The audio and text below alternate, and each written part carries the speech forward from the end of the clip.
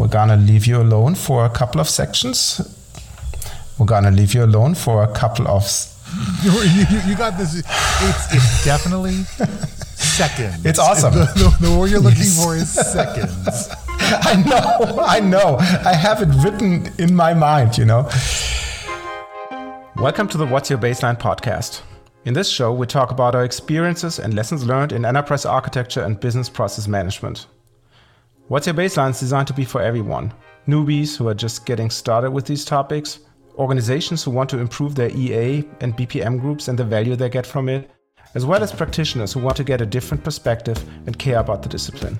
Each episode will tackle different key topics, providing context, background, best practices, and stories from the road, inviting you to learn from our challenges and successes, and demonstrating key tools to help you set up your practice and get the most out of it. I'm your host, Roland Wolt, and I'm joined today by my co-host, JM Erlandson. Hey JM, how are you doing? Hey Roland, I'm doing all right. It's getting chilly out. We had our big first snowfall last night, and boy, it is a wintry wonderland out there now. I'm loving it though. I always dream for a white birthday. I'm born in the month of December, so if I can get a nice snowfall before then, it's lots of fun. I love it. Well, what am I supposed to say? I'm a summer child, Early September, it's just the best time of the year.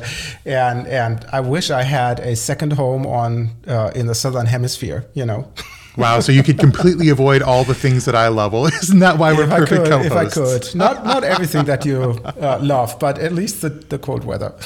Well, one of the things that I really love is the topic of today's conversation, and I'm really glad we're getting a chance to get around to it because, boy, it's a really important part of our ecosystem of making architecture successful. And that is governance and governance design. And Roland, you've had a ton of experience with that. Before we get into the topics of the show, what brought you to focus on governance? What was the first sort of taste of the need for governance that pushed you towards interest in that topic? Governance is a topic that nobody's super excited about. Mm-hmm. So you might be the only person in the world who's really excited about this. But there is a need of setting out the rules for engagement. Yeah. Right? You need to say, okay, who's doing what? And it needs to be coordinated in some form or fashion.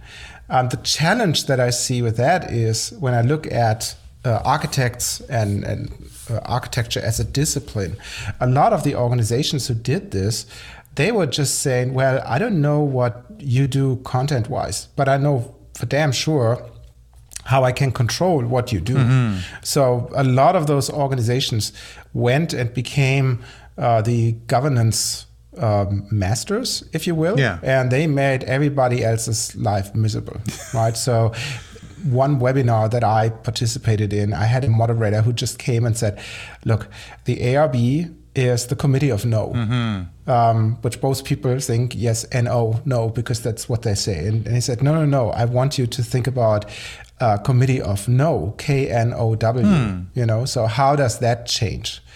And I think we're still in that phase that a lot of organizations focus on the governance instead of focusing on all the other things that you should do. Yeah, no, I completely agree with that. But at the same time, I really found the love for governance when working in unstable spaces. Teams that didn't have the mandate or the drive or the skill set and expertise or the exposure to the rest of the organization.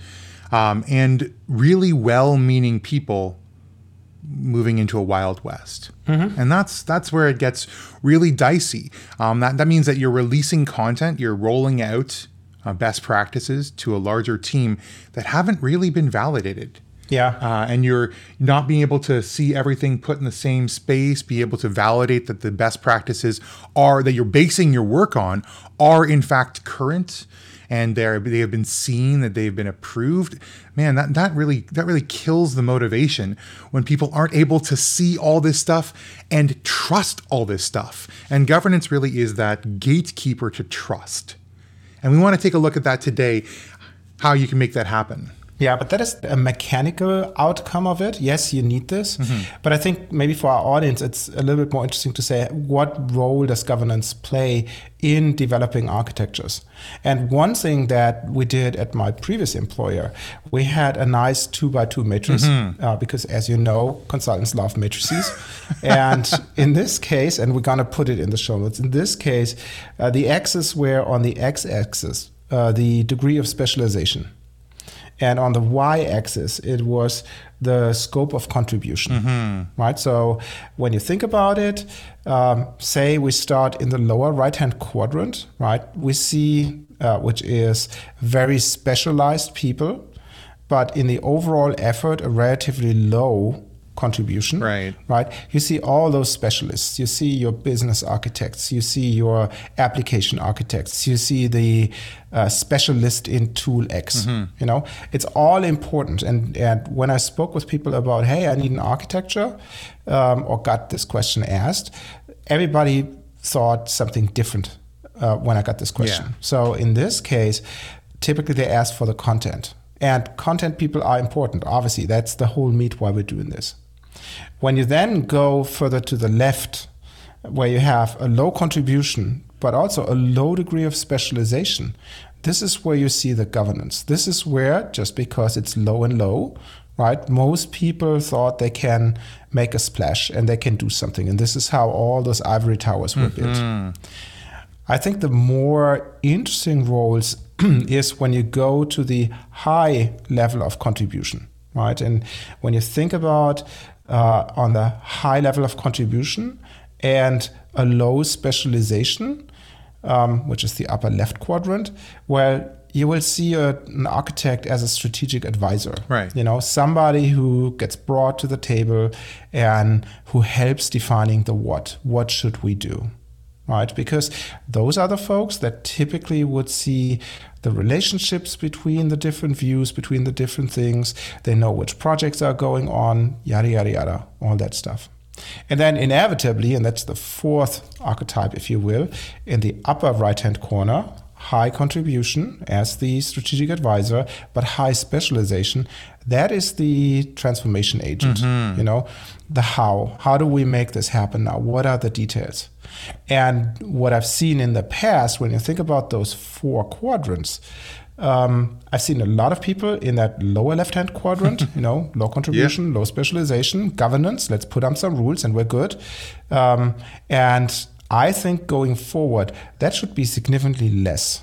And we're going to talk about how that could look like in this episode here. And I think we should have more of the high contribution stuff, you know, the what and the how. Yeah, I think that when you're talking about those kind of the role side of enterprise architects, I want to also scale this out to the different types of contributors to the governance process. And, you know, we talked a little bit about the why at a high level. You should be implementing governance around EA and BPA, but in how you implement it and who it affects, let's talk about deciding on who is involved in this governance process and when they get involved in the process. 'Cause as I know we have a model, of course. As process experts, we always have a model. But let's talk about not just the roles of an enterprise architect, but also the meta roles, who's involved across the organization. And I think that one of the things that is often focused on is a lot of ownership. On the ownership of the architect, the ownership of the process. The owners are often involved, but I feel like we often miss the end affected. The users, the specialists in their different domains who should be brought in. Talk to me about sort of how governance rolls down and how you would roll governance up. Yeah, so the question is, when do you start with that exercise? Yeah. Right? In an ideal world, that would be a topic of your implementation, and you and I spoke about this in a previous episode, where we said, okay, what are the main work package in the implementation? And for obvious reasons, governance is one of the important things here. Right. But in general, to answer your question, I would start with any activity that an architect does with the stakeholders. Right. You know, who is it for? What are their needs? What are their objectives? You know, what is their role in that whole game. So that would be the first group, right? Because they will give you the guidance. What do I want to accomplish? How complex is this? What big of an effort is this? And so on and so forth, right? And they might have conflicting interests. Of course. One of the stakeholder might say, let's do quick and dirty, while the other says, no, we need to follow that well laid out process, and every step and every signature must be very, very precise. So now you have a conflict. Yeah, well, that's good though, right? You're getting this healthy discourse between stakeholders. The second one is actually the people who are tasked with implementing your tool, right? Those are the experts that might know limitations, what's doable and what not. When we think about automating governance processes, for example, the best ideas die if they can't be implemented.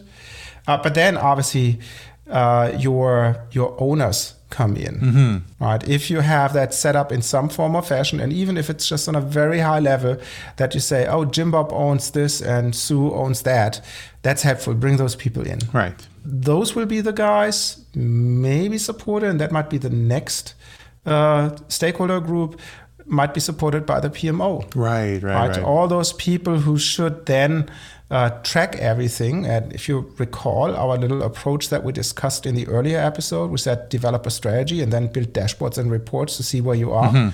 So bring those guys in. And then last but not least, I would have a look at other involved parties. And the first one that comes to mind is obviously your risk people. Right. When you think about the 3 lines of defense, they have different objectives. So one is interested in the operational risk management. The other one is interested in setting up a risk management system, which is a governance process in itself. And they might have made decisions. And then the third one is your internal auditors who actually do the work. I think that's very important. Yeah. And then lastly, I would bring in a selection of users. So if you have an idea where you want to go, do you do a business architecture development processes, or is it a larger solution that you want to implement? Bring in people who shall contribute as representatives of your end users, because they are the guys who actually have to do it. And I think you brought up a really important point and word there, a representative. Remember that we're talking about creating these groups of stakeholders and affected parties that are going to help contribute to the development of governance, so the strategy and design, and also to the implementation and execution of governance. So that makes a lot of sense. But you can't obviously hold them all in a single room. So one of the things you're going to want to do is roll up insights from groups of people, get representation of those folks in smaller meetings where they have a chance to bring together concerns and ideas, and then roll up those insights through the representatives, maybe on a governance council or as part of the governance discovery and design process. And that's really important to be able to manage the scale of contribution, because everyone's got ideas. As you said before, there might be some storming going on, but we want to come to a design that works for everybody in a timely fashion, and that takes paring down the number of voices to what makes the most amount of sense for you. Wholeheartedly agree. So along those lines, we talk a lot about making governance come to life. And the last question I wanted to ask, there's a sort of a 2-part thing in this section here. We're talking about governance and the automation thereof. I'll talk a little bit about why I think that's really important. But then I want to talk about the implementation approach of automation. And I know, once again, we've got a great graphic, and Roland, you've done a lot of this here, but from my perspective, automation of governance is really important. For the very first reason of that is to reduce the perceived effort required to implement governance, the perceived effort required to maintain governance, and to incentivize people to follow along with governance design, governance strategy, and governance requirements. The more you feel like you have to have a human touch, the more you feel you have to be involved in something, the more disincentivizing you are to people who are worried about that, worried about efficiency. They talk a lot about, if we're trying to be lean and agile and why all these governance activities are slowing us down, or we have to have a lot of human beings. It's a very costly process. We don't know if that's actually valuable. And there's a lot of this that gets eliminated with automation. So one of the first big investments you'll make, besides the strategic design, is in finding a way to implement that in technology. And taking that as an advantage forward to say, listen, we're getting the value off of governance and we're not even paying the people that we think we'd need to have to pay, or the manual effort that's going to cost a lot of money we'd have to pay in human labor. We're going to be able to use those people for their intended jobs and not for sort of keeping this governance process going. Yeah, I think the challenge with that is you can go overboard with that. You can build the most elaborate tool chain of whatever you cobble together. And that will kill the joy as well. So my recommendation would be, instead of trying to bring various tools together, have a look at your architecture tool if that has a workflow engine being built in, so that it's seamless, that you can create custom dialogues, that you have the task lists in the tool, so that you get nagged and you get all the links in there. Because what I've seen is organizations who said, no, we don't need this. We have our ITIL certified ticketing process in Jira. So this is just another ticket type. And I can promise you, those tickets will never be closed, because people might do the work and then they simply forget to go back into Jira and close it. And when you run the reports, you get obviously a undesired result. Yeah, you want to do governance closest to the source. And that's very easy for you to take that work that you're doing, be able to govern it within its own confines, and then push that governed inside out to a larger group of stakeholders, right? That seems to make a lot more sense to me. But implementing that, and Roland, once again, I know you've got this under your belt. Tell me about the implementation approach you would take to governance.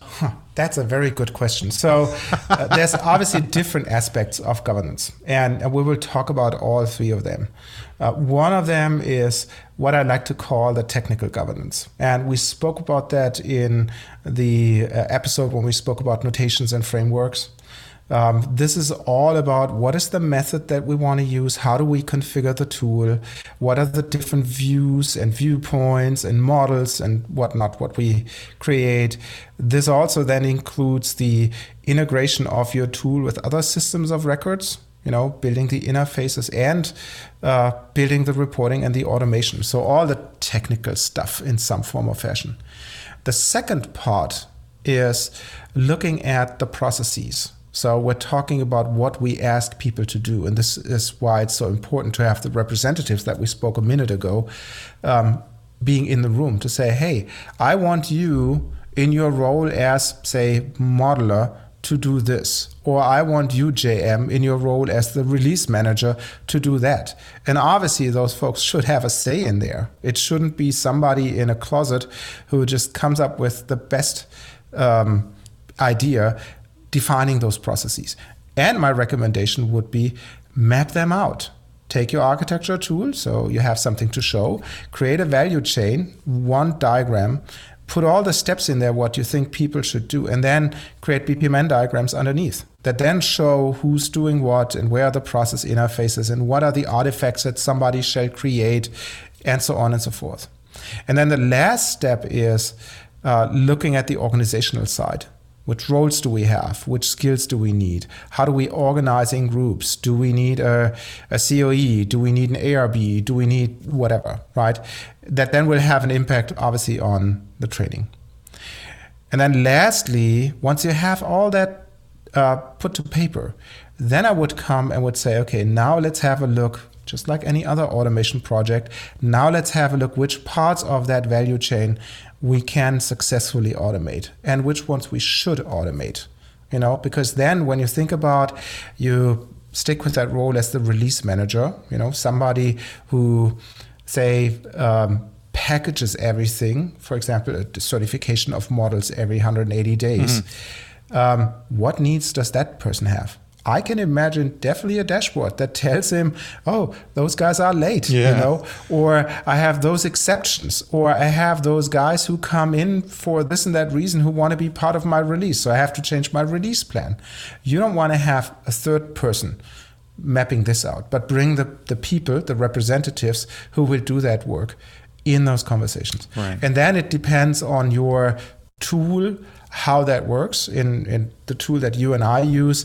It's all graphical. You model a process, you model the screens, you wire them up, and then you press a magic button, and lo and behold, it executes that process then, so that when you go into the tool and you have a model, you have a button to click on and say, submit for approval. Yeah. Right. And there might be others who do that differently, other tools. But at the end of the day, it should be a custom process that meets your stakeholders and your representatives' needs. Yeah, of course. We'll talk a little bit about this. We're going to address it later on, but you're talking about really doing discovery on your stakeholders' needs and keeping those discovered needs throughout the process of development and execution of governance. We never want to walk away from our stakeholders. They're who we are serving with what we do. And I think we talk a lot about this ivory tower syndrome, where we lose sight of who we're serving. Well, this is a time to reflect, remember that they are who you're looking to support, and building structures, processes, and interfaces to best meet their needs. So I know we've talked a little bit about this, and there's a lot that we're going to put in the show notes, but I wanted to stop for a moment to ask a question to our audience, because we love to get some thoughts in there and give you a chance to reflect on what you've heard so far. And our question for right now is, what are you doing today around governance in your role or at your organization? Things you have visibility to, things you're involved in. If you are involved in governance, what is working about that? Versus what are you struggling with? What is a challenge for you? If you're not directly involved, then what are you seeing as challenges? And we'll give you a couple of seconds to come up with 1 to 3 ideas or requests, change requests. What would make this process easier for you? We'll leave you for a moment and come back with our thoughts and a little bit about the how of process and governance. Lately I've been feeling like I need a change. Take me up into the sky. I swear I can fly. I'll try. Yes, I'll try. I'll try. So, welcome back. I hope you had some time to think about it. As always, the PSA, don't take notes while driving. And now I want to switch topics a little bit, JM. I want to make it into the realm of how do we make these things happen. Right. And 2 things that come to mind are processes and organization. How do we set this up? So let me start with the first area, the process governance, JM.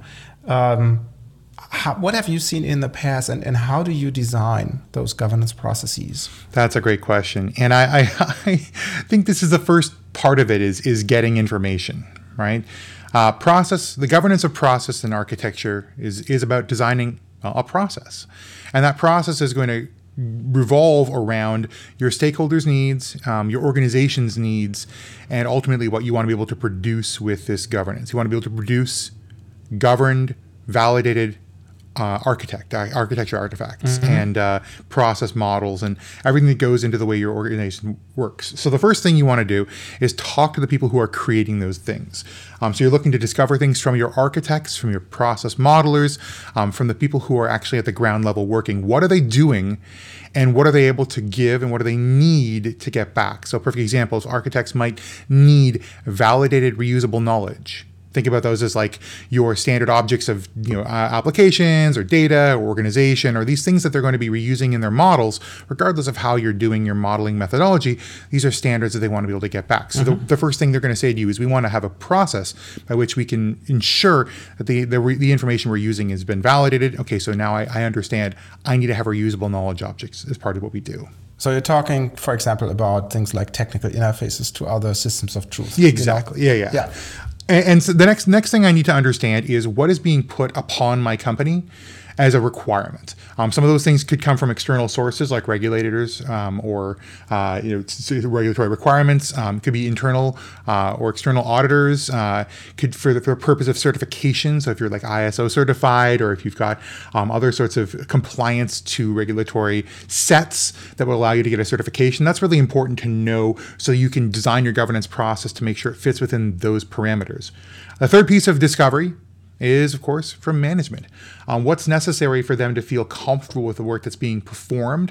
What expectations do they have on the content the architects are creating and the way in which that content is disseminated? So you need to know what the expectations are on you from above. So now we've got from below, we've got from inside and outside, and we have from above.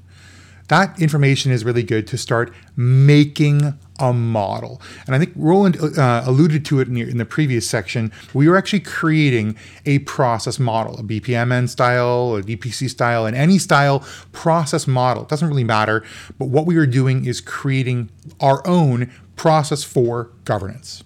And that process for governance is going to have a few different things. First and foremost, it's going to have a flow.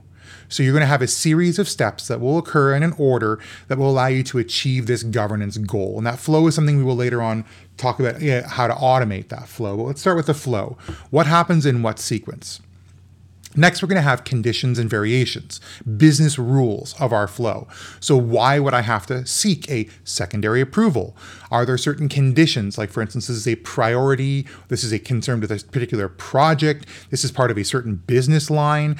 Those rules are going to help us have a variation to that flow. So we have our standard flow, we have all of our variations to that flow. The next piece of the puzzle we're going to need to know is at every step in the process, what is executing that process, right? Are we looking at somebody that's part of a governance group? Or are we looking at automation that goes in and does something for us to support governance? Perfect example of that is in a lot of the processes that I designed for governance. It includes what we call a semantic check. We've talked about this before, but it's the idea of evaluating the content you've created for semantic accuracy. Does it follow our standards and guidelines for how to represent information and connect information? You might as well automate that, because if you're looking to do that manually, having sort of somebody eyeball every process, that can get quite cumbersome on your governance structure. So we're seeing, are there things in place that are automated?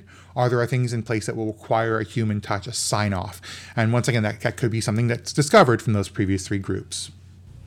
Yeah, and when you talk about sign-offs, maybe one trap that I hope not so many projects fall into is, I've seen it in the past where people looked at existing governance groups, because there's a governance for your risks, and there's a governance for your projects, and there's a governance for your technology XYZ, and so on and so forth.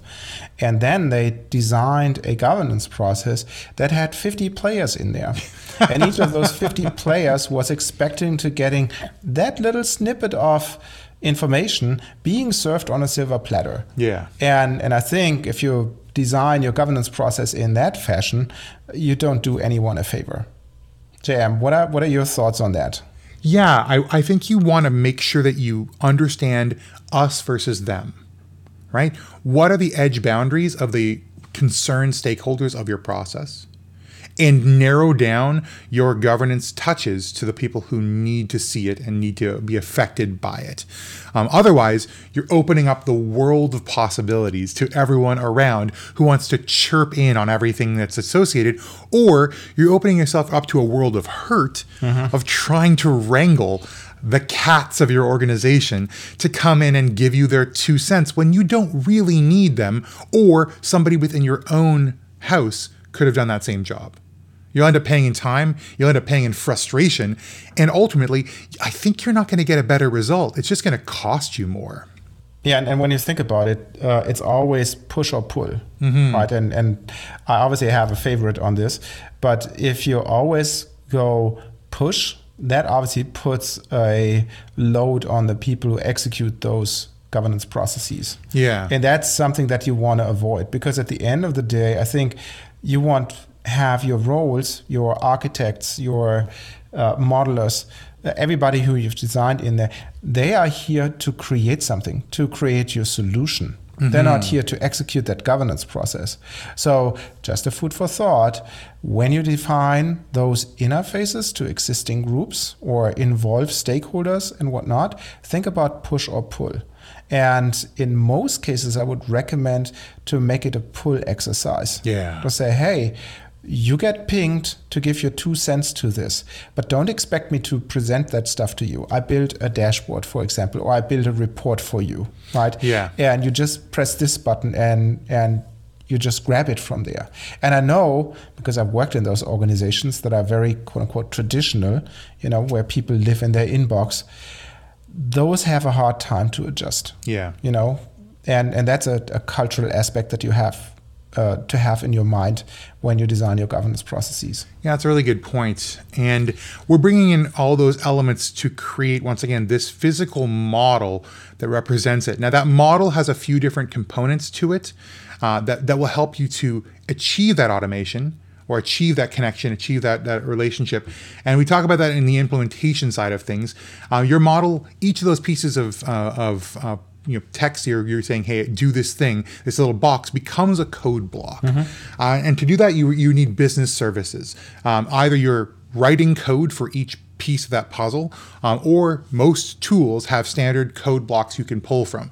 A perfect example, once again, that I use all the time is code blocks that will allow me to pull information from somewhere, or a code, like for instance, who's the model owner of this thing that's being approved, or code blocks allow me to move information around. Like once this model has been approved, I'd like to migrate it to a production space where people can see it. Those are really handy things because once again, each of those steps is going to have some component of automation to it, even if it's a human touch. Then that's the next thing you're going to need is screens. Screen design is an important part of it because you want to make your interface as easy as possible for people to use. Remember, we are, as much as it is a part of their job, we are kind of asking nicely for people to become involved in this. And if they don't, there's some recourse, but we can make this go a lot more smoothly with honey than vinegar. That's a good point, JM. When you look at what do you ask people to approve, typically it's just a subset of a bigger artifact. When you think about a solution design, you have your processes, your apps, your orgs, your whatever. You involve people to say, hey, you're the expert for this. Can you give me a thumbs up on that? Right. And one thing I would recommend, and this is against everything what you read in the TOGAF spec, for example, is don't create a big document. Yeah. Because if you get a big document of 500 pages and somebody says, I think you should approve somewhere around page 324, it will not happen. Nope. Or they read everything and it's not interesting for them. However, if you do this in your architecture tool, you then say, look, we created this model, this narrative for you that is relevant for you. Can you have a look at this? And your screen literally for that role has a link that says click here. And then only that information opens for them and they can give their comments. They obviously can navigate in auxiliary views that are somehow related to it, but the focus is still on that single thing that you ask them to approve. Yeah. And if they get lost, they can cancel and they can do it again and start over. Right. And I think that's one thing you should keep in mind. Don't create the 500-page documents that we all know nobody will read anyways after the project. Yeah, part of our job here is in experience design. Not just for external, not like our customers or our clients or our partners, but for our people, internal. The better experience we can have interacting with them and they can have interacting with our process, the more they're likely to do it right, do it quickly, and be happy in that doing it. So that's the last piece of the puzzle here is that there is a technical component to it. Sometimes you're going to have to add additional components besides the business services, things like messages and the screens that are going, we talked about before, the forms people have to fill in, the different interfaces that they're going to go to. But lastly, you want to get the information to wireframe up dashboards. Because ultimately, you want to present information back to them in a fashion they can consume. So that's the standard UX conversation, things like placements and emergent features and all these sorts of things you're going to want to do for dashboard design to help pass that information back. But once again, you are relying on and drawing on that discovery you do at the beginning of process design to say, okay, so this was really important during the process discovery side.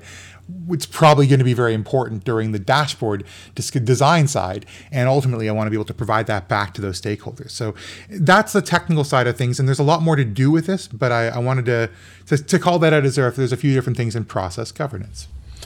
Yeah, and to add to this, because we haven't spoken about that, if you think about one aspect of the whole program, of the whole governance, is to make sure that we're successful. So as part of your strategy, you should have identified your KPIs and how you measure those to say, yep, this is exactly that we say it's good. So to give you an example, when we think about that release cycle, the renewal or recertification of processes on a regular basis, well, you want to measure how long does it take. How long does it take from initial submission to first rejection or approval, right? And then you want to have this on a per model base, all those little things that I just mentioned. But you also want to know, where am I with the whole package?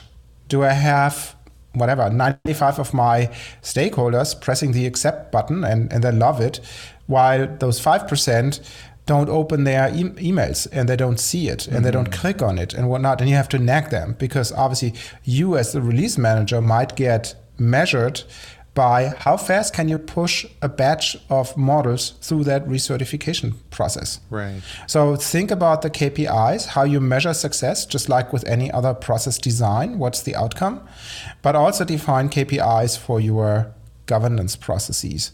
And that obviously then will lead into quote unquote SLAs, your service level agreements, that then will drive things like, well, how long am I willing to wait for JM to press the button?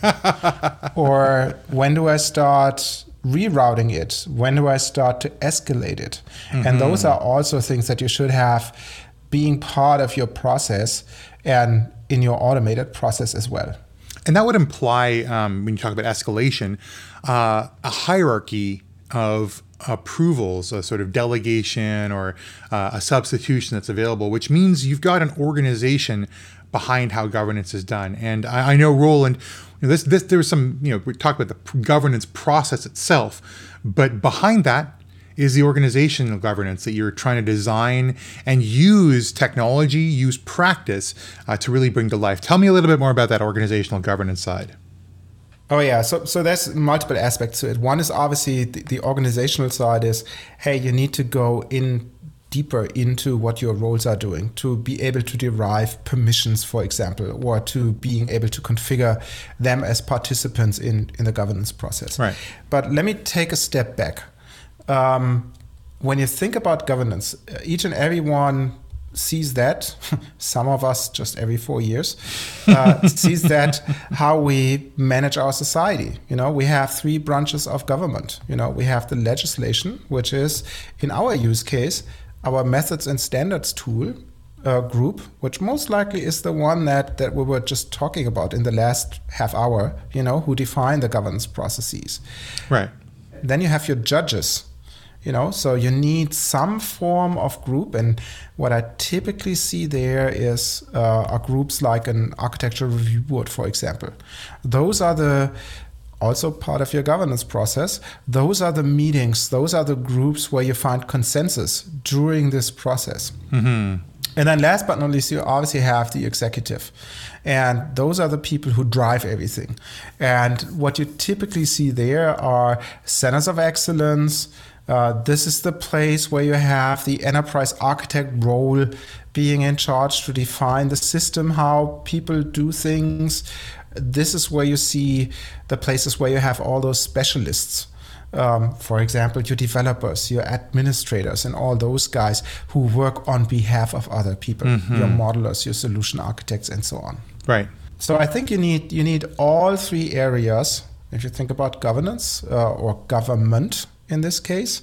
If it works well, I think those 3 areas should be in some form or fashion reflected in your organizational governance. If it works well. How do we set them up for success, right? Yeah, the good news is you design it. So all the stakeholders that we have involved, so hopefully they do have a stake in there. Yeah, the good news or the bad news is that you designed it, right? If it goes well, you're golden. If it goes wrong, it's on you. Question comes up, now you have defined it. You said, yes, we need an ARB. Yes, we need a COE, right? Then the question comes up, that's great, how do we build this, right? How do we set this up people-wise? And by the way, how do we set up our governance. And when you think about it, there's different aspects of it. You could do it in a very hierarchical way. Right? You have the boss approving everything, every step, every decision goes to the boss. If the boss is not there, the process stops. Right? In some organizations in the past, I've seen the governance groups playing that role. This is how the Committee of No came into life. Another way to do this is you could do this in a consensus-driven way. And some of the concepts that made it in the business world are, for example, what we see at Zappos with Holacracy, where people build circles. And they have a very fine measure of connecting those circles to each other.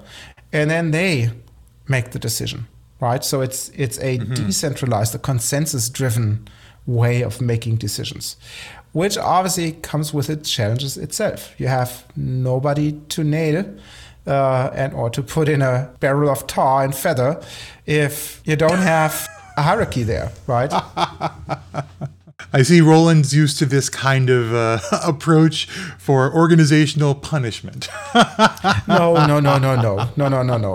I kid. But I think that accountability is very important. Accountability is very important. The third way you could do it, you could have a laissez-faire approach to it. You just say, I don't care how you do this. You're responsible for that, and everybody works in a silo, right? And I think everybody of us on this call and listening to this podcast has seen that siloed organizations have their own issues. So you don't want this either. Another way of doing this is you just define the guardrails and you have a cross-functional decision-making mechanism. And that is a little bit of a mix of siloed and consensus-driven. It's like you write down the specifications of a thing that you want to do, and you hand over the specification as good as you can, but the person who reads it understands something different, and then the thing that you get is not what you expected. And it's the same way that you could see here when you have those border impacts, if you will, and you hand it over to somebody else and you don't know what they make of it. Yeah. Or you go into a big mix, and as you can see, your creativity can be endless here. You have some form of federated model. That's what you think about the agile folks. That's oriented on your different solutions and your products that you build, right? So you have your architects that do the domains, and then you have your solution architect, and maybe you have a solution portfolio manager on top of it, and they work in their little bubble. When you think about the Spotify model, and I put links when we spoke with Mike about the agile and architecture topic, I put links in those show notes, which I'm happy to put back in here. Think about how Spotify is organized. So I think, to get a closure on this, I think when you think about setting up your organizations, you should think about the three functions, make laws, make sure that the laws are followed, and execute on it, just like any government should do. But when it comes to the details, it's very dependent on your organization and what will fly in your organization, which structure you will come up with. JM, does that make sense for you? It does. It absolutely does. And I think that it's a great way of building in success. Because if you start and you structure your organization, you create and you iterate and you validate your processes, then when you're ready to automate and execute, you have everything you need covered to give yourself the best chance for excellence in governance. And that leads us to the second of our questions for today, because we've talked a little bit about the how, the practice of putting process governance and organizational governance into play. Think about you now. What is essential for your governance process? What do you need to see from an organizational perspective? What do you need to see from a personal perspective? What's nice to have? And what tools put those into place? Think about those two things, the essentials, the nice to haves. Split them up in your mind. Figure out how close you are to each and what those gaps are. And we'll see you in just a couple of seconds to reflect on the value and the meaning of all this governance and governance design.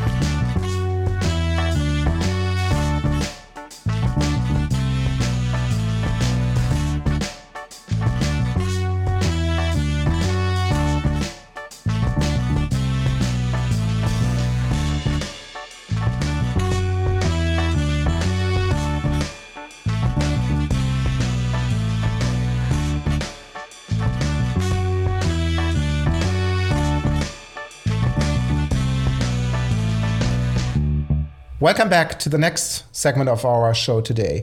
And as we all know, JM was asking us about what's essential for your governance processes, the nice to haves and all these things, the tools that you have in place.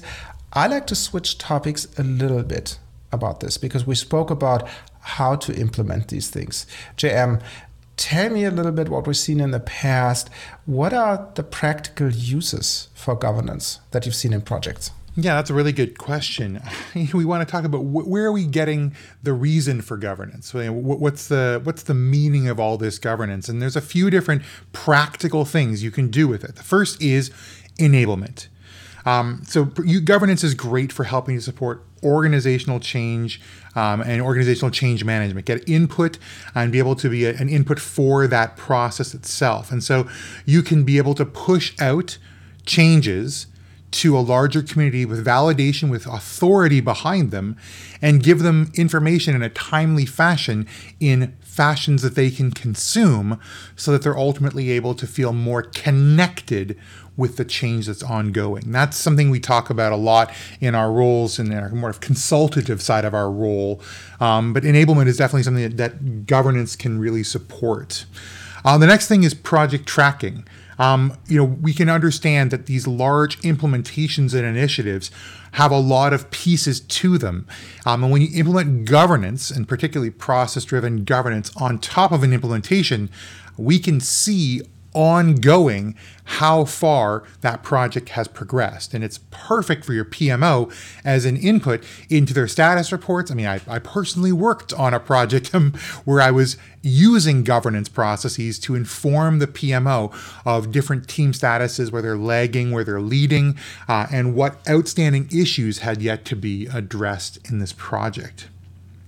Third thing that's really good for governance, and particularly automation around governance, and when you start to track it, like Roland said, and dashboard it, is to take a look at workload balancing, understanding who is doing what, so which governance tasks are being addressed by who at what time, where are things waiting for someone's input, where are people excelling, and you can stack this up. You can go by org, you can go by individual, and you can use this as a driver for better and more consistent behavior in terms of reviewing and approving content, but also in creating and addressing ongoing updates of content.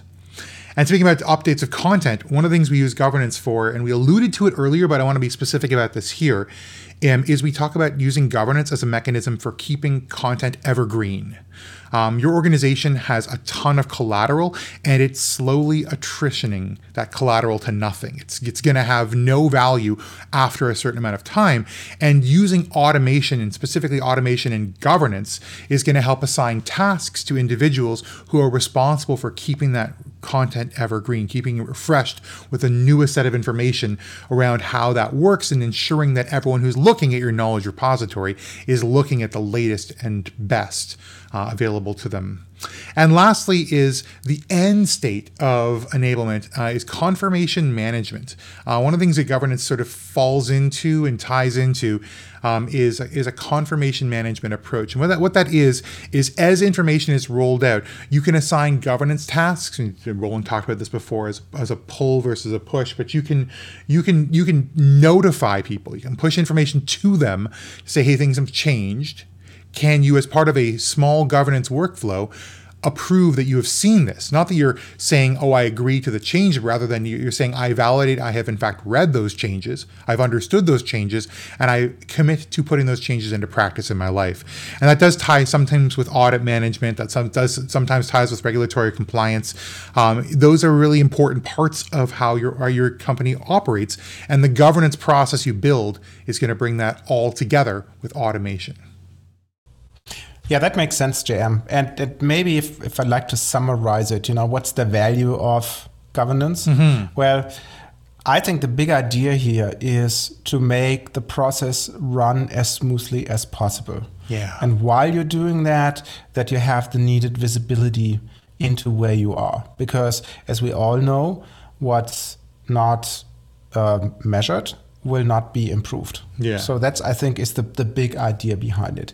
And in our reality, what do you see, right? You see artifacts like dashboards. You mentioned the PMO, that you delivered something to it. My comment on this would be, dang, why didn't you create a dashboard for them? And they had to pull it for themselves if they're interested in that, That would have been better for me, for sure. Yes. So take out the waste, right, of that process. The other thing is obviously keeping track and keeping everybody honest. We spoke about this when we spoke about the automation of governance processes. If you give somebody a task list and you track if they have done that task, and you can act on it if somebody doesn't. Yeah. Work on that task, that is helpful, right? Because then you avoid the bottlenecks, or you avoid that somebody takes time forever and everybody downstream is waiting, and then they get that big wave of work coming their way, which you obviously don't want. And then maybe in the same vein, you also want to see the ways how you can route that flow. When do you need to escalate? When do you need to delegate? And we spoke about that a couple of minutes ago, right? So there is a role when you think about your role setup, and most likely it's in the COE, of somebody watching and monitoring those governance processes, and then actively interact with those participants and say, hey, what's wrong? Can I help you? Why doesn't it go forward? Where's the issue? In a helping approach, not in a I'm the big brother with the big carrot and in this case, the big brother with a big stick, and I will beat you with a stick if you don't do it. That's the Roland way. The other thing is more in general, just bring in the visibility, dashboards, notifications, all those things that need to become reality when you execute your processes. But enough about theory, JM. Can you give us an example where you've seen those governance flows in action? Yeah, absolutely. So I had a pleasure of working with a major retailer a bunch of years ago, actually. And one of the things that they were really struggling with is crossing the great divide. We've tried to break that down in a couple of different episodes here, but they had their EA group and their BPA group in completely different silos that were never interacting with each other, other than to throw requirements over the wall. There was no sort of iterative design process at all. And what we did is we threw a governance process in halfway. We said, instead of just sending requirements over at the end of an exercise within your own team, why don't we build automation that forces designs as they're being proposed to be pushed over? So somebody would say, hey, I'd like to redo my architecture. Here are the new capabilities I'm going to offer. Let's push this over to the business group where those capabilities were previously offered, and see whether or not this new architecture still fits with their needs. Am I going to force them to pivot to factor into my own way of harmonizing? Well, that may be good, may be a problem for them. Conversely, the business group would go back and say, hey, listen, I've got this idea. It's going to rely on new services, new capabilities. In the middle of my design process, I'm going to get input from my architecture group by automation. It's going to force the conversation to happen. And we essentially built a big circle of governance. And the end of this is that you kept going back and forth between these different parties halfway in their process. And the end of this is once both of them clicked yes, we could move this into something that they could implement, both in the practice on the business side and the technology on the architecture side. But by making that conversation come to life through automation, it took away a lot of the personal issues that were coming up. There was no human involved in pushing this information to somebody else. It was just part of the automation. And so there was no tribalism. There was the conflicts were substantially reduced, and ultimately better information got passed across the wire. And that's everything we wanted with this governance process. But Roland, I know you also worked in pretty large organizations and some pretty major players in the industry. Tell me about what you've seen from governance. Yeah, I have a different example for you. And I like what you said because to come back to your example first, I think one of the things, and we mentioned that in an earlier episode as well, is you should have something like a release plan of what are your artifacts. So part of that visibility that I just spoke about is obviously, what do I have to expect? So it would be not good if the automation that you just described just dumps something on somebody's lap if they didn't know that it was coming in some form or fashion at a certain point in time. But anyways, let's go to the example that I had, and that was a different organization, a organization that was very affected with managing projects, and they were a die-in-the-wool waterfallish organization. Right, and everything they did was waterfall, and they forced that on their customers as well. What they realized was that obviously in the 21st century, Agile comes in, and Agile was eating their lunch. Their customers went to other organizations who basically were, more agile, more open to changes and not just following the strict process that you see in waterfall. So they came back and said, hey, we want to change too.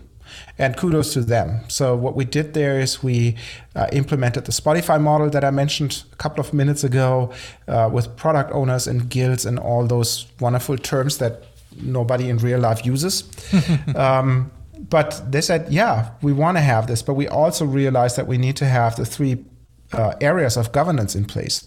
So we need our judges, right? We need somebody who makes the call. And they had an ARB, the Architecture Review Board, in place before, which was the Committee of No, N-O. And they didn't like it. And they got rid of it. And then they ran into the situation that they didn't have the coordination. They didn't know what other groups were doing, what other projects were creating, which was also a not so desirable situation. So we were tasked with helping them defining and standing up a new ARB. And the way how we did this was to say, look, we want to be nimble. We want to be agile in doing this, and we want to be first and foremost oriented on the outcome. So why don't we start it with a very, very light touch? And we defined 4 phases. And the first phase was, okay, we're standing up this organization, but the only request that we have is that you tell us what you're doing. Right? And we invited the various groups, so we defined who should be there and all these type of things. But then we also invited individual projects that were, when you think about their development lifecycle, either somewhere close to the design phase or somewhere close to going live, And we said, come in, tell us what you do. And that helped a lot, because that was then like that eye-opening moment, like, oh, you're doing that? I thought I do this. Or I had that planned in whatever, the next release for me.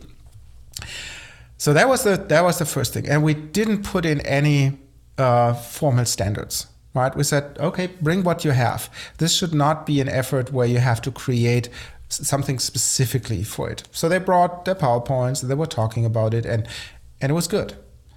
The next phase was where we wanted to put a little bit more formal structure in there, where we said, okay, let's make it comparable. Give us your artifacts, but give them to us in a way that is comparable. So go into the architecture tool, and if you create an application landscape, this is how it should look like. Or if you create processes, this is what we expect, and you could tell us where it lives in the hierarchy, and so on and so forth. Mm-hmm. The next phase, which interesting enough, we didn't get to because it wasn't needed, that would then be the approve phase. What happens if you have a conflict, if you can't get to an agreement? Somebody needs to flip a coin, because otherwise you have that stalemate, and people don't move on. So the question is then, what's the approval authority that this group has? Is it, yes, they have the last call, or is it, yes, they flip the coin, or is it, no, everybody does what they want? And then the last phase that we conceptualized, and again, we didn't get to this, was the helpful older guide, if you will. Hey, JM, you have that new project. Look, we have this governance process that you should go through. This is what's expected. Let me help you with best practices. Let me help you with the tools that you need, and so on and so forth, to make this process not just painless projects, but an enjoyable process. Yeah, come along with me, kind of. Yeah. And, that's good. And like I said, it went well, right? We went up to phase 2, and that was all that they needed, right? Because they came to the consensus that we spoke about a couple of minutes ago, and they could find an agreement. And it was a forum where they could, exchange their constraints that they have. They could talk about the dependencies that they have between the different groups. And at the end of the day, they found an agreement, and the ARB became the Committee of KNOW, KNOW. Oh, isn't that a good story? Well, you can see these things going into production and being very, very helpful to organizations on their journey. But our question for you is, what's your first step? So first and foremost, what's the first step in your team to implement or improve your governance processes and organization? So who's responsible? Find out who's responsible for driving this conversation at your organization. Think about that in your mind. Figure out who you need to talk to, and then let's come up with some ideas. What is the value that you think matters most to them? What's the case for good governance and governance design for your organization and for your whole company? We're going to leave you for a second here to think about that. We're going to come back with the conclusions at the end of the show.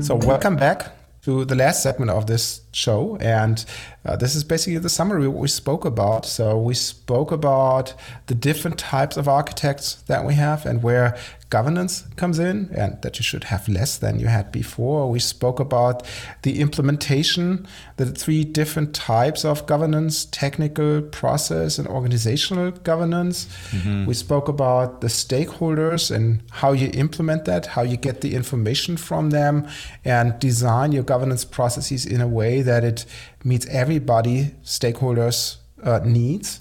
And then we obviously spoke about the organization. How do you do this? Is it from free for all to strict hierarchy, or something in the middle in a federated approach? Mm-hmm. And lastly, we spoke about practical use cases and the whole purpose of governance, the value and visibility of governance. So JM, what are your thoughts on the show today? I think this is a really good exploration of this topic. I think it's really important and often underserved, particularly in the strategy and design around it. I think there's a lot of people who sort of clamp down, holding on for dear life, but not really having the right information, the right engagement to get us started with. And I'm so glad we were able to bring our expertise and experience today. And Roland, that was fantastic to start this conversation for a lot of folks who haven't been involved yet. So first and foremost, to those folks and to everyone, thank you so much for listening. We really enjoy being able to share our thoughts and best practices with our wonderful community of folks. And of course, you can get lots more of those thoughts and best practices on the website, which is kind of a companion to this podcast at whatsyourbaseline.com. Remember, if you'd like to be part of the conversation, you can reach out to us by email at hello@whatsyourbaseline.com, or you can even leave us a voice message on Anchor. Please make sure to leave us a rating as well, and a review maybe on your podcatcher of choice. The more ratings and reviews we get, the more we're able to push this great content out to lots of folks just like you. And of course, if you haven't been taking notes because you've been driving, please make sure not to do that. You can sure as heck visit the website again at whatsyourbaseline.com/episode 11 for a full transcript of the episode with the full show notes, all the graphics, and everything you might need. Well, Roland, any final thoughts for our wonderful audience before we say good afternoon? I couldn't have said it better, JM. I'm just wishing that this episode was very helpful for somebody who's tasked with setting up their governance right now. And I just can invite you to give us feedback, and we're happy to help and give you our 2 cents on that topic. Oh, wonderful. Well, thanks again, folks. And as always, I've been J.M. Erlinson. And my name is Roland Volt. And we will see you in the next one.